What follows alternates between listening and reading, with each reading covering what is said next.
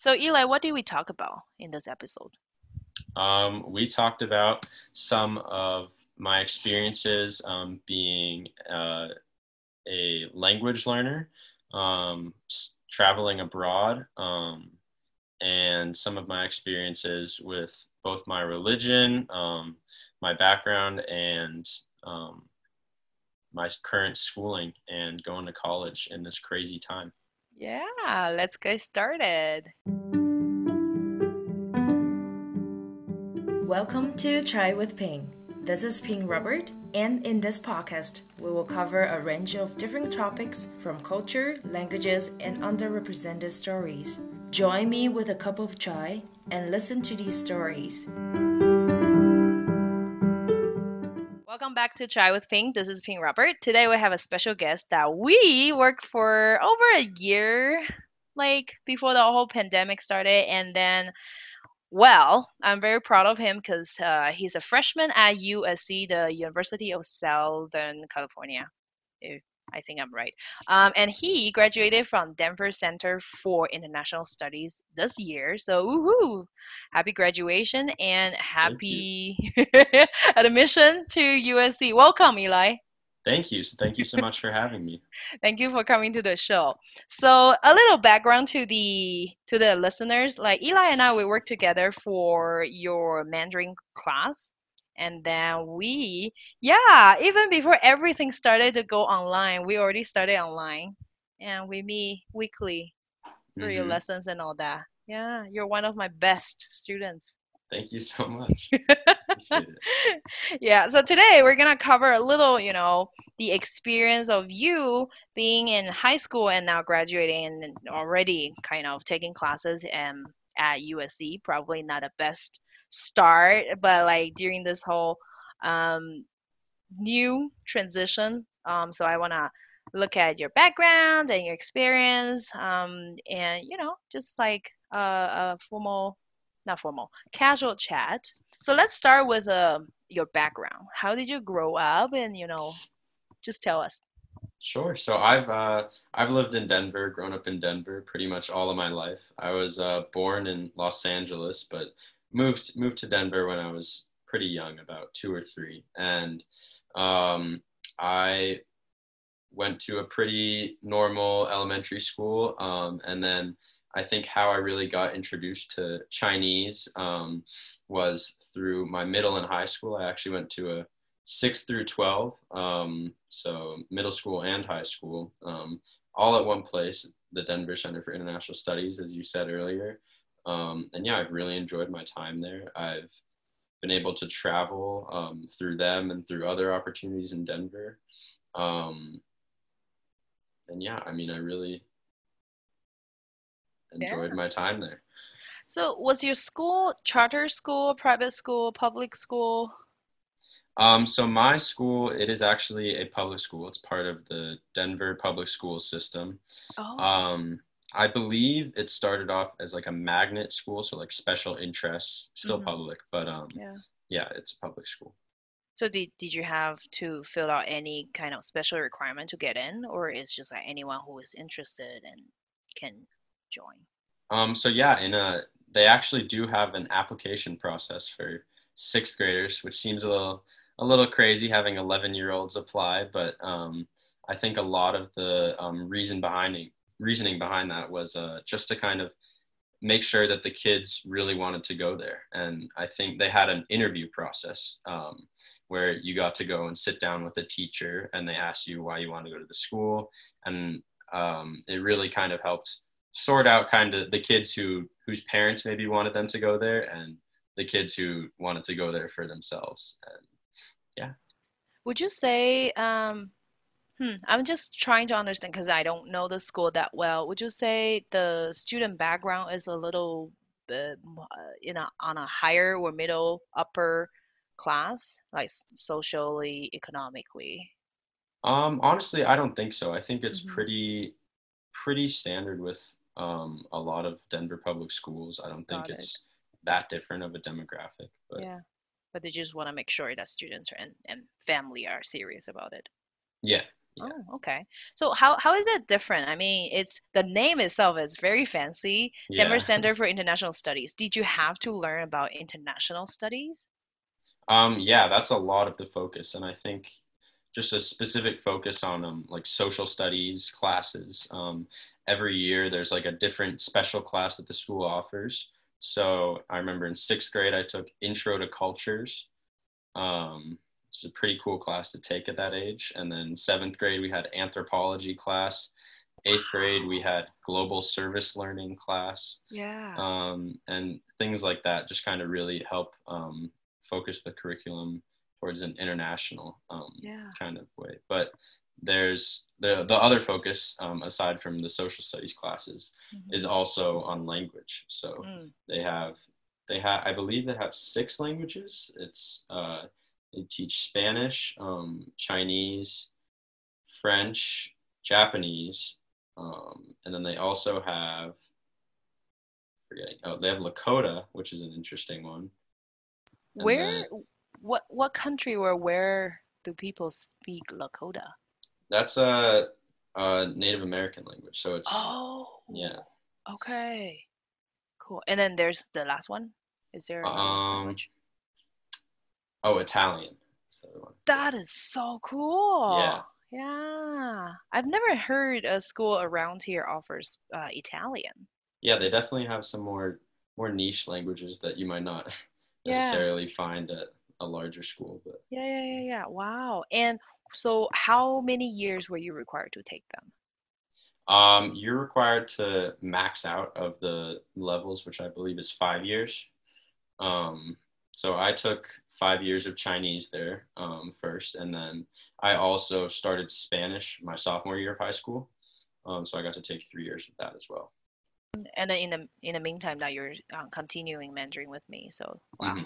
Wow, that's a lot of languages going on. It Do is. do you speak any Hebrew? No, I do not. Uh, I learned a little bit around the time of having like my bar mitzvah, and Hmm. um, but yeah, it's not a skill that I like retained or anything. I don't speak too Got much it. of that, no. Yeah. Okay. Cool. Cool. So, and how is your? So I know that you're Jewish, which Hmm. I have zero knowledge about only until meeting you. Then I did a little research, and I'm pretty sure that the listeners outside of the U.S. might not know as much about Jewish culture. So can you tell us a little bit about how your home culture looks like? It's definitely not like a generalized experience, but what about that? Like that part for you? Um, that's a good question. Well, I think my family is definitely on the more reform side of Judaism, but we celebrate all the holidays. We are members of a nearby temple, and so a lot of stuff that we've done has kind of revolved around that. And growing up, I went to religious schools every Sunday at temple, and you kind of learn about the religion, learn about the values, and get to meet some kids who have similar backgrounds to you. And yeah, also one thing through my temple, I was actually able to travel to Israel and Poland as really cool experience we had my the summer before my senior year of high school. Yeah, you told me about that. And then was it fun? It was a lot of fun. Yeah. Yeah.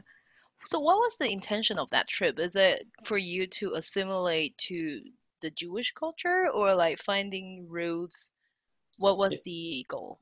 I think a lot of it is kind of exploring heritage and Hmm. understanding that. I mean, there is definitely a big kind of touristy side of it as well. Hmm. But we actually, before the trip, before we went to Israel, we spent around 3 or 4 days in Poland visiting concentration camps, which was, it was a very, very tough, very difficult part of the trip, but I think it added a lot of value to it and something that I really thought was important. I have another question. Recently, I've heard being Jewish is not an ethnicity only. It's also like who people who convert into Judaism are also called Jewish. Yeah. And so what is it for you? For me, I mean, I think it's a very like fluid thing. I don't have a specific definition, but I know a lot of people would call it an ethno-religion, I believe is the term, where Hmm. it's not it's a group of people who also have the correlating religion. But I think it's very fluid, and I mean, definitely in the Reform community, it's very accepting of new members, and Hmm. yeah. Okay. Were your parents Jewish, or like did they convert to Judaism, or they grew up being Jewish? Both of my parents actually grew up being Jewish, so Oh, so that's like a ethnicity thing. yeah, I'd say so. Oh, okay. Got it. Oh. Did your like so maybe I should interview your parents, but I was just like because like for example me, I'm a Christian. So when I'm looking for a mate or a spouse, then we meet at church. So Louis and I were both Christian and all that. Was it like it like do you expect yourself to be like that or you're kind of like, it's okay. I definitely fall into the second category. I think I mean, it doesn't matter that much to me, but Okay. Got it. Cool. And then I guess your parents are not really strict on that either. no, not at all. Yeah. Okay, cool. Hmm. How would you respond? So I know this is definitely jumping off, but like, how would you respond when people have that stereotype? Is like, oh, Jewish people are so smart. That's a good question. I think, I mean, I personally, I wouldn't take that much offense to it, but I think that it's definitely important to kind of steer clear of like stereotypes in general, whether they are positive or not, because they can just lead to negative outcomes. And I feel like you probably fit into that stereotype because like you're doing so well with so many different languages and Thank you. I studies on top appreciate of that. that. Yeah. Wow. Okay. So then, okay, let's go back to the Mandarin part. Why did you choose Mandarin um, among all six of them?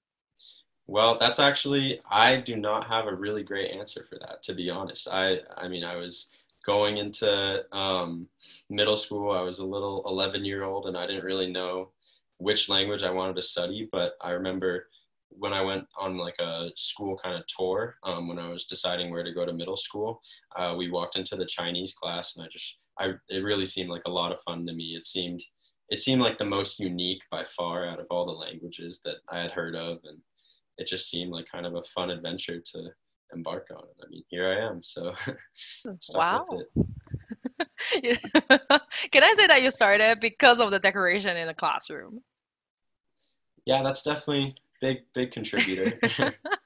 All right, good to know. Cause yeah, I taught Mandarin for a lot of years now as well, and it's like I never really emphasized on the decoration in the classroom or like how people perceive and learning environment. But like today, you brought a very good insight on that.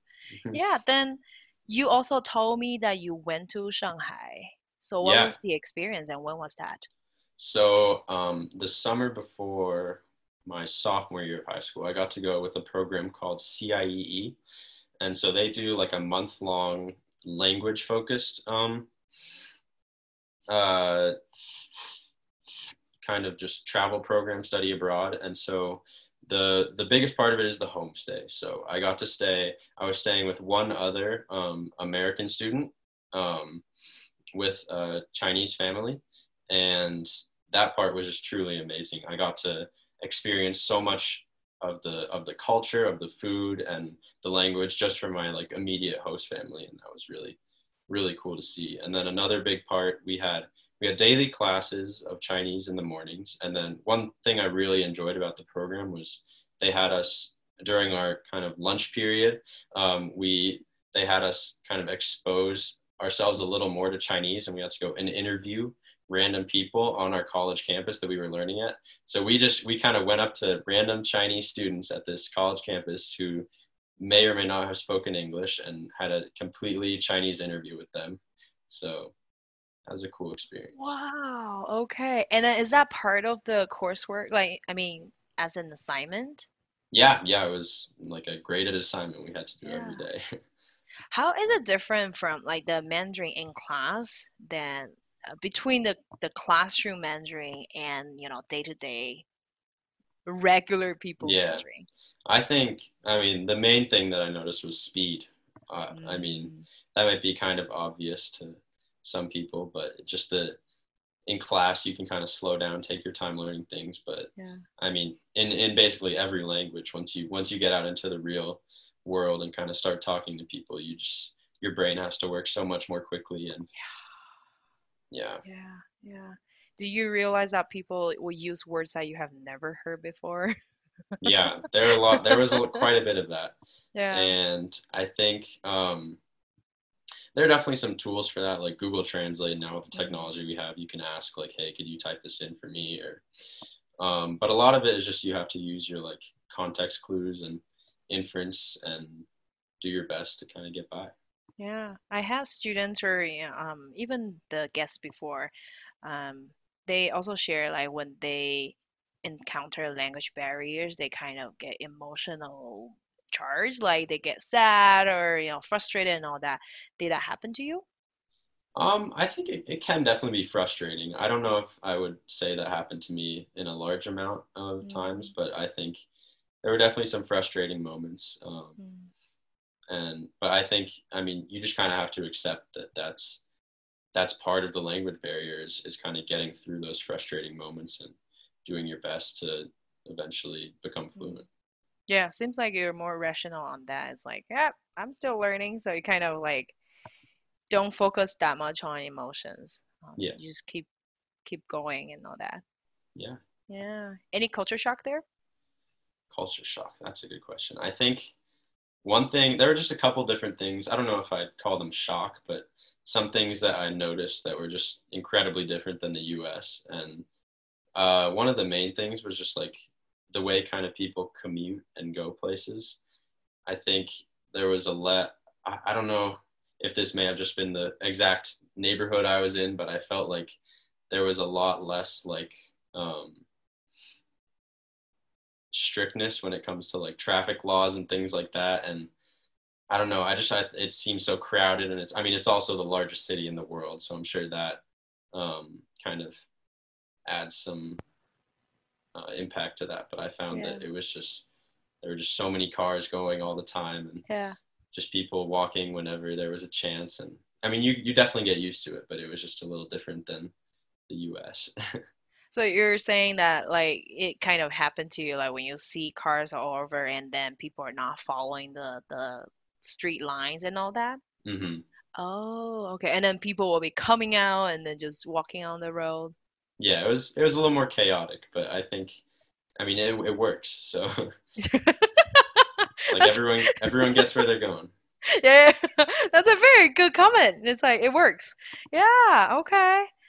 Yeah, definitely. I think coming here is like, wow, everything is so organized, especially on the roads. It's like Yeah. everyone seems to know what they're doing, where they're going. Mm. And so I kind of got frustrated as well because it's like if I get a tiny bit slower and then people kind of get frustrated with me. So Yeah, that's true. that's that's probably the biggest difference. Yeah, in traffic. Anything else? Um, I don't know. I can't think of anything off the top of my head. I mean, there's a lot of differences. I think one thing that I definitely enjoyed was the food. And I just the kind of idea of like American Chinese food Yeah, is a very real, like it's not the same at all. yeah. And I just got to kind of experience like this whole new world of food, which I hadn't really like done before, Yeah. and it was really amazing. And I ate so much. How is Americanized Chinese food different from the real Chinese food? Because I haven't tried. I don't know. I think it's it's a lot more like the dishes kind of all fit like a certain category. Like it's like orange chicken or broccoli beef, and it's all kind of like very like you order one dish, but I feel like in China that it's like you have a table with like 10 different dishes and side dishes that all have different things. And Yeah, just the food itself, it's just different dishes. Like yeah. I think a lot of what American Chinese restaurants do is they like cater to like what American kind of Like people like a like. set of meal, right? So Yeah, it's like the staple, maybe like noodles or rice, and then one Hmm. side dish. Yeah. Ah, huh, that's true. I never, yeah, that's a good point because it's like that's true.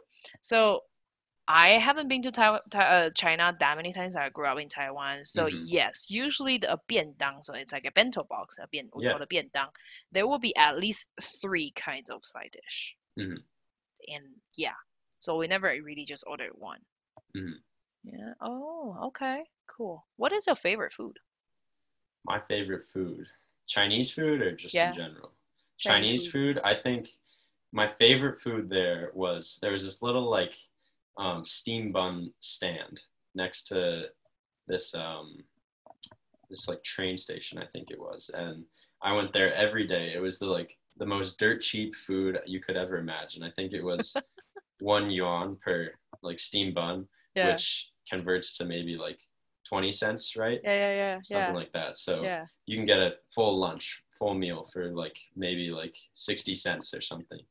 And Wow. they had a couple different flavors, but my favorite was the yellow custard, I remember. Oh, 奶黄包. Like Hongbao. Yeah. Oh, so all the steam buns are, I guess it's called 包子 that Yeah. you're referring to. Okay. Yeah. All right. I'll put down the pinyin for the audience if you guys want to check it out how it looks like the yellow egg custard steam bun. That's yummy. So good. Yeah, I know. It's like it's almost like a breakfast, but also it can be a snack, or I would actually just eat it like a dessert too. Yeah, it works. It works for whatever. Yeah. Oh. Hmm. I'm missing home now. So, next question is like, what are the assumptions that Chinese people have about you? That's a good question. I don't. Let me think. Um,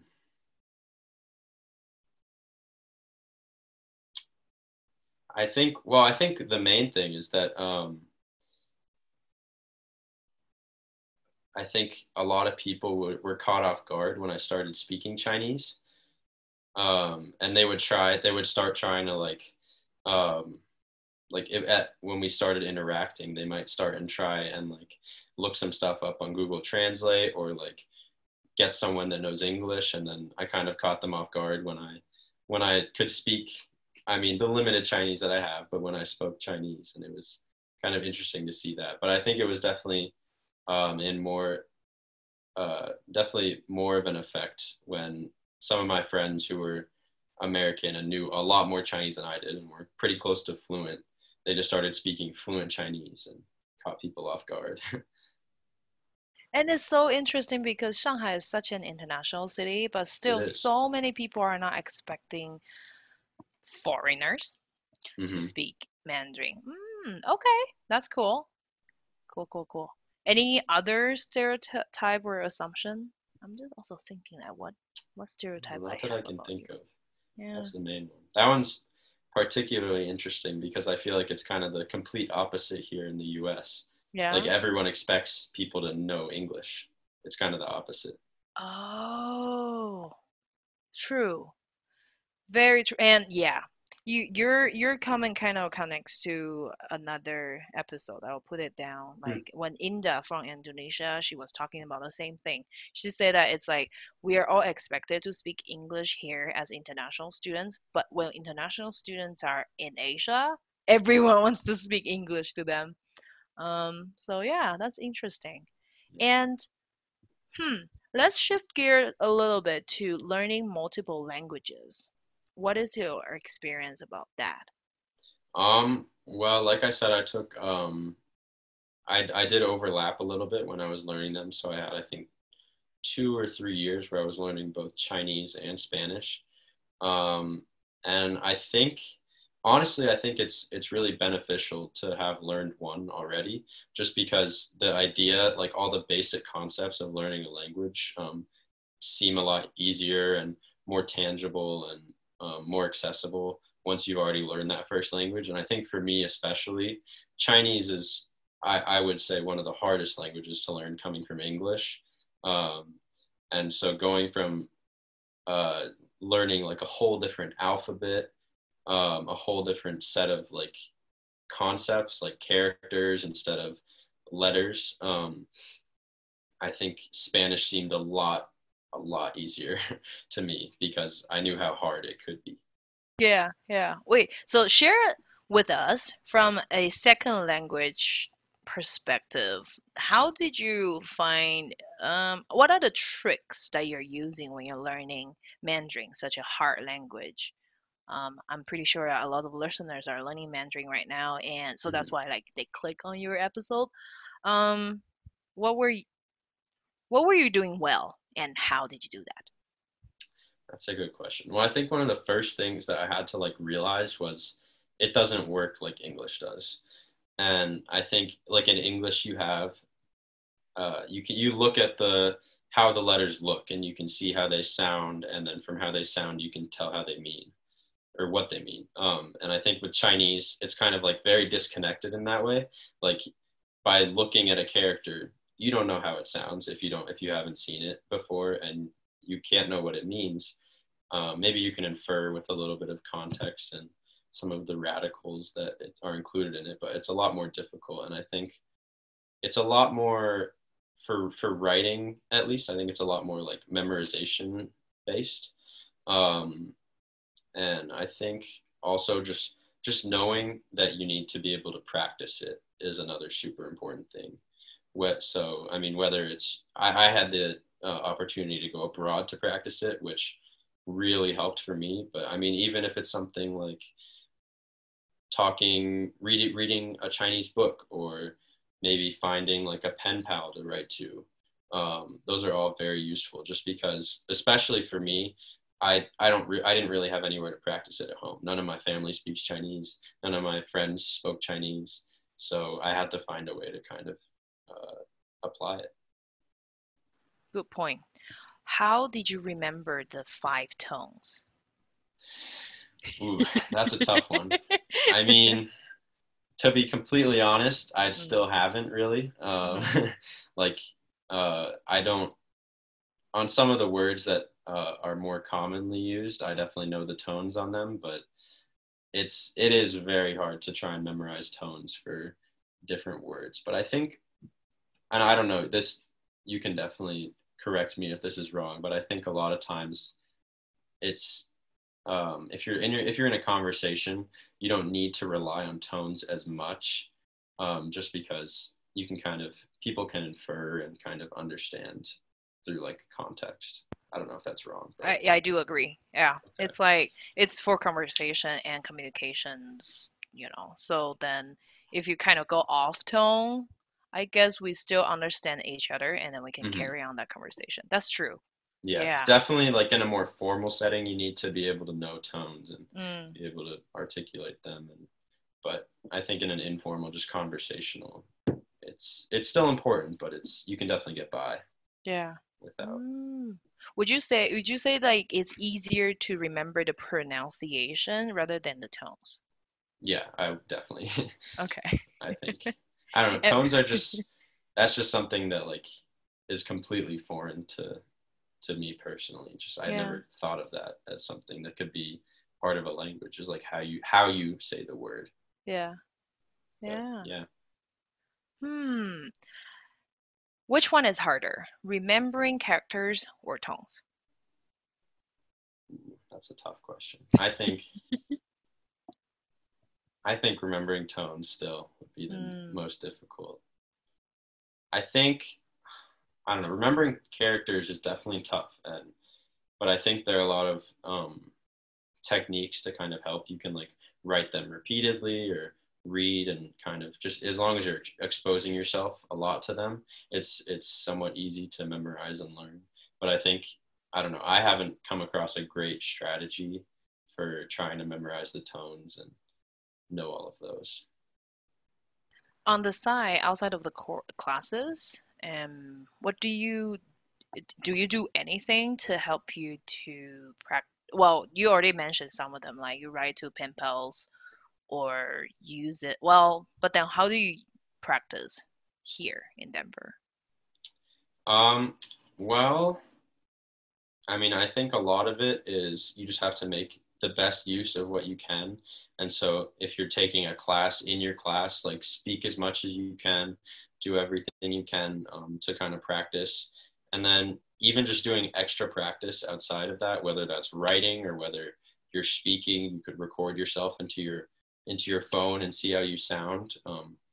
Yeah, I mean, ultimately the best thing is to be able to talk to someone who speaks Chinese fluently and kind of build up your conversation skills, because that's definitely one of the more lacking out of reading, writing, speaking, and listening. I think speaking is definitely hardest for a lot of new Chinese learners. Cool. Are there any apps that you used will help you? Um, I'm forgetting the name of one. I think that there are a couple of apps that are very useful in kind of translating specifically Chinese to kind of learn some new words that are Google Translate doesn't work that well with Chinese, I've found, but there are some apps out there. I can check later and find out, but Sure. there are definitely some apps that Cool, cool, cool. I'll work. definitely put it in the episode notes. So listeners, if you're interested, do check that out.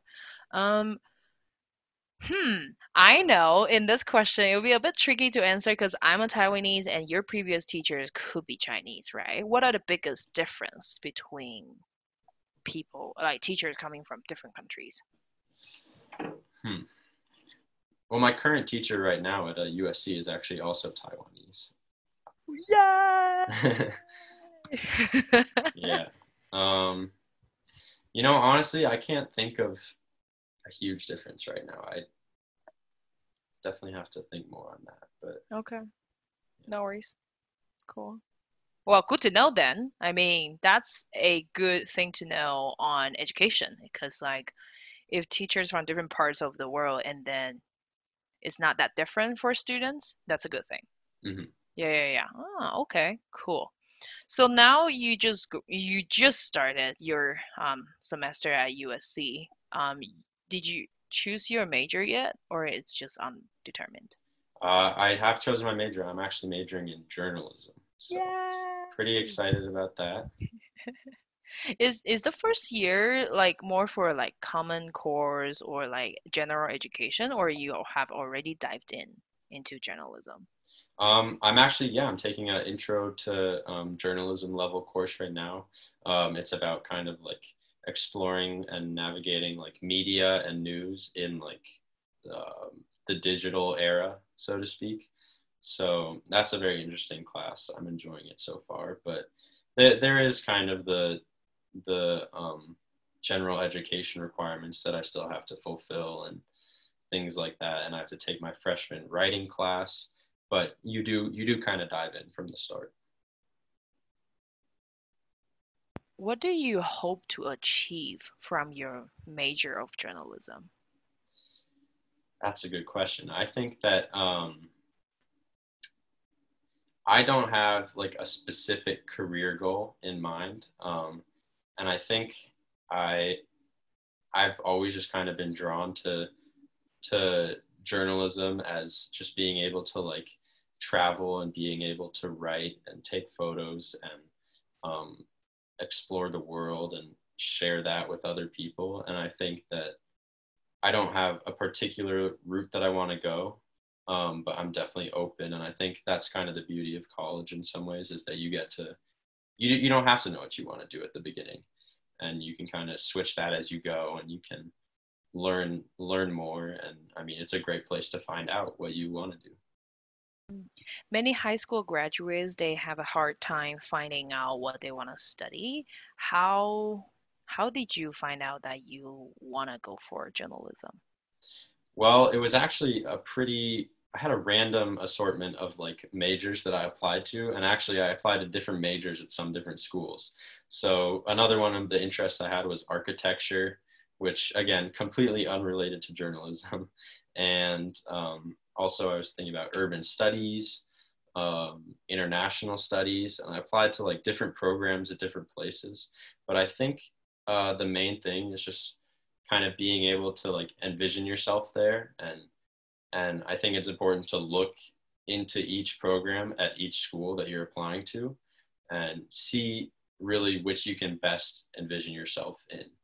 And I think for me at USC, I just looked at some of the courses that they had, all these amazing like photojournalism courses that they had, and they the kind of school, they have a whole school dedicated to communication, and the opportunities that I saw there were just really amazing. So that's why I ended up going with journalism there. Got it. Cool. Wow. Are you planning on part-time jobs or something like that, or internship?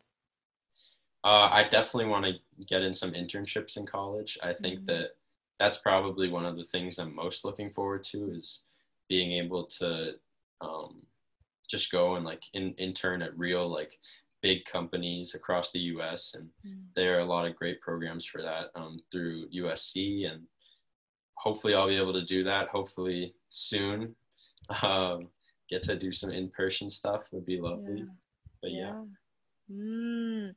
Right now, Eli is taking online classes because USC is like entirely online. So it's probably a very new and special experience for now because a lot of students are taking classes from home and online. So yeah, I wish you the best, and hopefully, in the future that we can hear from you again. Thank you so much. I appreciate it. Thank you.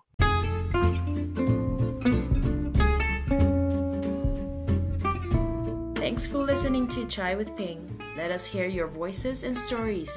Please share this episode, like and follow us on Instagram at Chai with Ping. You can also email us at chaiwithping@gmail.com. Till next time.